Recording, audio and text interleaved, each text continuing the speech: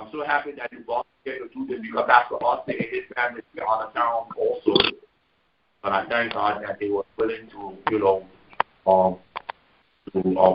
was willing to volunteer to bring the word. I want to thank God for these brothers who have come alongside me, to help me in building the word of leadership. I was doing my scout out. Can you all just on YouTube? Yeah. Put that back up to go out and interrupt. Hello to the people online. Come on and see your mom.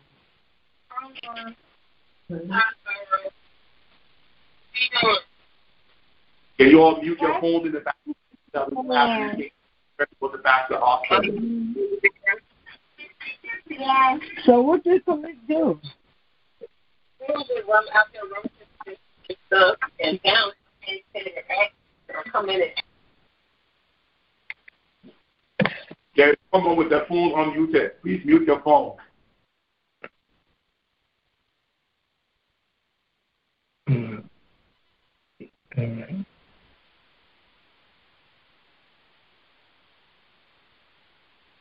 Okay, Pastor Arthur, you can go ahead. Praise the Lord, brothers and sisters. Good morning. I'm thankful, like I said, for the opportunity just to share the word. It's not there's no, glamour. There's no, self-seeking, no glory. That's not what this is for. The word of God is first and foremost to be applied to our lives first before you can try to apply it to somebody else. I want to talk today a little bit about overcoming, becoming a part of God's family. Becoming a part of God's family. The Bible says, for example, just as we're born naturally by two parents, a mom and a dad, and the two of them coming together, they bring forth life, and we're born into that particular family, whether it's the Freeman family, the Scott family. We all come from a legacy of parents coming together, men and women coming together in marriage, producing children, and us becoming one part of a biological family. Well, the same thing happens with God in a way. Through holiness, that's how we're born into God's family. That's how we join Him, and He becomes our Father. Christ becomes our elder brother, and we become brothers and sisters of each other through holiness, through Yeshua. The Bible says, and we become one with the Lord by holiness. The Bible says in many places, but I'll just give you three. Leviticus 19:2, 20, verse 7, and 20, 26, and 21 and 8. The command is to be holy, for He is holy. It's a call for us to be what He is, to be of His nature, to be of His spirit, which is holy. When it's an invitation to be one with Him. This is why the Lord says in John 16, He says that they may be one with us. I and them, you and me, and I and you. And so God wants us all to be one holy, divine family with Christ at the head. And you see this in the Old Testament with the children of Israel. When God rained down manna from heaven on the children of Israel in the wilderness, it was God's way of inviting them into His family. You get to enjoy the same food that we enjoy. You get the same access to God as the angels. The Bible says in Psalm 78:25 that the manna was the bread of the angels. It was the food of the angels. It was God's welcome. God was saying, you belong to me. You are a part of this family. You get to eat what the angels eat. You get the same access. The Bible says in Numbers chapter 9, that the cloud led them day by day. They got to see God every day, day and night. They got to enjoy God, the presence of God, every single day, day and night. and they were to be his holy people, and they were to be a part of one holy family. And this is why, again, the Bible says, if you look at, the Bible says, so holiness through Yeshua is how we're adopted into this family. If you look at Hebrews chapter 2 and verse 11, he says, look there real quick. Hebrews in chapter 2, verse 11.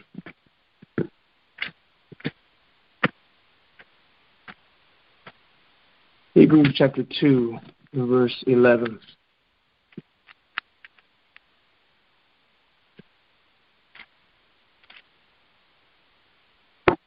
He says, we'll start at verse 10. He says, for it was fitting that he, for whom and by whom all things exist, in bringing many sons to glory, should make the pioneer of their salvation perfect through suffering. For he who sanctifies and those who are sanctified are of the same what? Family. So to be a part of the family of God, what has to happen? I not only have to receive the one who sanctifies, that's faith in Yeshua, but then I also have to be sanctified day by day, day by day, day by day. And sanctification is the process of separation from every single thing that is un-Christ-like. And this is why the Bible says in Exodus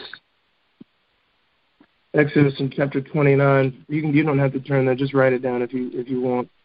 Exodus 29 and 9. Exodus 29, 15 through 18.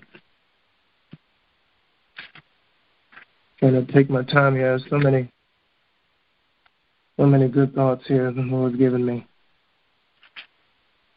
The Lord wants us to be a part of His family. Exodus 29, 15 through 18. I'm sorry. Forgive me. Numbers 15:40. Forgive me. That's the verse I was looking for. Numbers 15 in chapter 4. I'm sorry. Numbers chapter 15 and verse 40. The Bible says, and this is the beginning of that, he says, the one who sanctifies and he who sanctifies are of the same family. So how does that process begin? If you look at Numbers in chapter 15 and verse 40, he says, so shall you remember and do all my commandments and be holy to your God. I am the Lord your God who brought you out of the land of Egypt to be your God. I am the Lord your God. So first thing, what is Egypt? Egypt is a picture of the world, right? Everything that is un-Christ-like, everything that is ungodly. The Lord first brings us out of that to be our God. That means that He's taking us out of slavery and bondage to one, which is going to lead us to death, which is the world, right?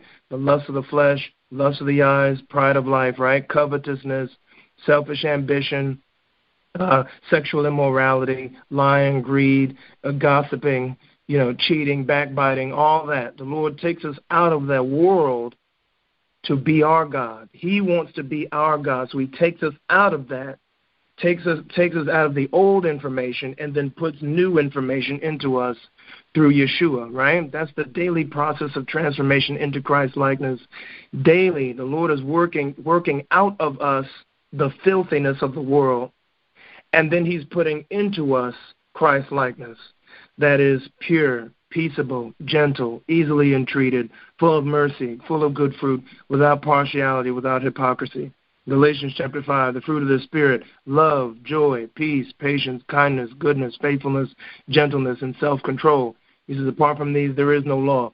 So once you and I first get saved, God immediately begins the process of separating us from un-Christ-like things and indoctrinating us into things that are Christ-like, His holiness, His purity. And He does that. It's a process of moving from Jeremiah 17:9, which the Bible says that the heart is deceitful above all things and desperately wicked. Who can know it? Who can cure it? He takes us from that point to the end point, which is Matthew 5:8. Blessed are the pure in heart. And so the Lord is about that business of purging us, purifying us, making us holy, set apart for His use, set apart for His purpose. If you look in throughout the Old Testament, if you just look at Leviticus or look at Exodus, just say, for example, just something as simple as Aaron's garment, Aaron's robe. The Bible says that there was not supposed to be anything else like that, right? No one was supposed to make anything else like that. If you look at the perfume that the Lord said, the incense, no one else was supposed to make anything like the incense that was made for the offering in the temple. So you see those little things. So holiness means set apart for God, God's use exclusively. And that is what God wants for us, is to be set apart for his use exclusively. And that's why he separates us from the world and begins the process of purging us from those worldly things, because those are the things that keep you and me from being instruments of God exclusively. What are the things that hinder us? It's our lust, it's our pride, it's our arrogance, it's our greed, it's our covetousness, it's us wanting things instead of God, it's us wanting women instead of God, it's us wanting entertainment instead of God, it's us wanting money instead of God, it's us wanting pleasure instead of God. All these things are the things that keep you and me from being servants of the Lord, set apart for his use, holy. It's the things that keep us from being used by him exclusively. If you look at Acts, you kind of find the same thing in Acts, in chapter 7. If you look at Acts chapter 7 and verse 39, when Stephen was rebuking the Israelites who had, falsely accused him of, blaspheming Moses or whatever, and he was saying in verse 39 that he gave in chapter 7 the whole history of Israel's rebellion, and how they're always going backward,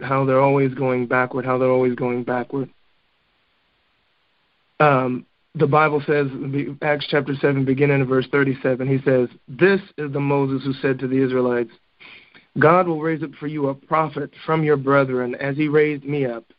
And this is he who was in the congregation," or rather, I like the King James Version here, "the church in the wilderness." The church in the wilderness. See, everything that applies spiritually, physically in the Old Testament has a spiritual application for us in the New. Israel was the church in the wilderness, meaning that every single experience that they had applies to us in one way or another as the church. He said, "This is he who was in the congregation in the church in the wilderness, with the angel who spoke to him at Mount Sinai and with our fathers, and he received living oracles to give us." He says, "But our fathers refused to obey him, but thrust him aside, and in their hearts they turned to Egypt." You see, and that's you and me. That's you and me. The Lord can take us out of the world. He takes us out. He tries to separate us. But the problem is that the foolishness, the longing, the lust to go back to the world, the lust to go back into Egypt is there. And so God has to begin to exercise that out of us. And so how does he do that? Because ultimately, like we talked about, our destination is Christ-likeness. Our destination is the Bible says in Romans 8:28 and 29, that he works all things together for the good of those who love him, who are called according to his purpose. For those he foreknew, he also predestined to be conformed to the image of his Son. That means that you and I were predestined before we were even made. When we were saved, the Lord predestined you and me for one purpose and one purpose only, to think like Yeshua, to speak like Yeshua, to behave like Yeshua, that he might be, the Bible says, the firstborn among many brethren, so we can be a part of his family, with him being the elder brother. That's what the Bible says, the firstborn, that is the greatest of many brothers. And so we become brothers through the holiness, through his holiness, and that is what the Lord is trying to transform us into. But as I said, it's the stubbornness, it's the foolishness that's in our hearts that we have to, that the Lord has to cut out of us. He separates us, and then he sets us on that journey, like I said, of Jeremiah 17:9 through Matthew 5:8. So how does God do that? How does God get us to that place? So first, we have to understand that we have foolishness in us. We have to deal with the foolishness in us. And the Bible says that the height of foolishness, because this is what this is the heart of all foolishness, because, the Bible describes, hastiness as foolishness. The Bible describes, adultery as foolishness. The Bible describes sin as foolishness, period. But all of that boils down to one thing and one thing only, and that's Proverbs 28:26. Where the Bible says, he who trusts in himself, or he who trusts in his own heart, is a fool. And that's where it all comes from. That's where our turning back comes from.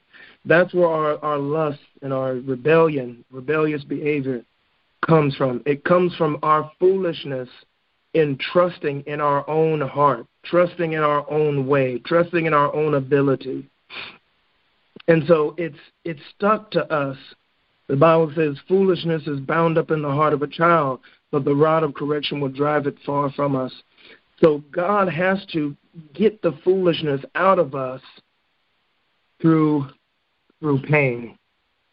And look in your Bibles to Matthew chapter 5 and verse 29. Matthew chapter 5 and verse 25. And we're going to compare that to what the Lord said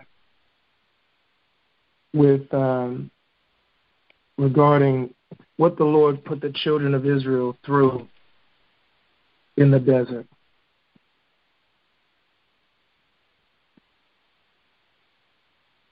If you look at Matthew chapter 5, verse 29, the Bible says, beginning at verse 27, you have heard that it was said, you shall not commit adultery. He says, but I say to you that everyone who looks at a woman lustfully has already committed adultery with her in his heart. He says, if your right eye causes you to sin, pluck it out and throw it away. It is better that you lose one of your members than that your whole body be thrown into hell. And if your right hand causes you to sin, cut it off and throw it away. It is better that you lose one of your members than that your whole body go into hell. And so what's the message that Yeshua is trying to teach us here? What Yeshua is trying to teach us is that foolishness is like an appendage. It's like one of our arms. It's like one of our eyes. That's how attached to it is to us. And so in order for us to get victory over it, we need the pain. We need the pain that is similar to having an eye plucked out, similar to having an arm cut off, similar to having a foot chopped off. We need pain to cut out the foolishness that's in our heart, our self-will, our self-centeredness, the foolishness that's in us of making our own choices. We have to go through pain in order for God to get that out of us. There is no other way. It's like my birth father had when he was years ago, his foot was growing the wrong way. His foot was growing the wrong way. And they could not massage the foot back into place. They couldn't massage it into place. They couldn't, rub it and be gentle with it and put it back into place in order for it to grow correctly. The only way that the foot would grow correctly is if they broke it. If they broke it reset it, and then it could go correctly.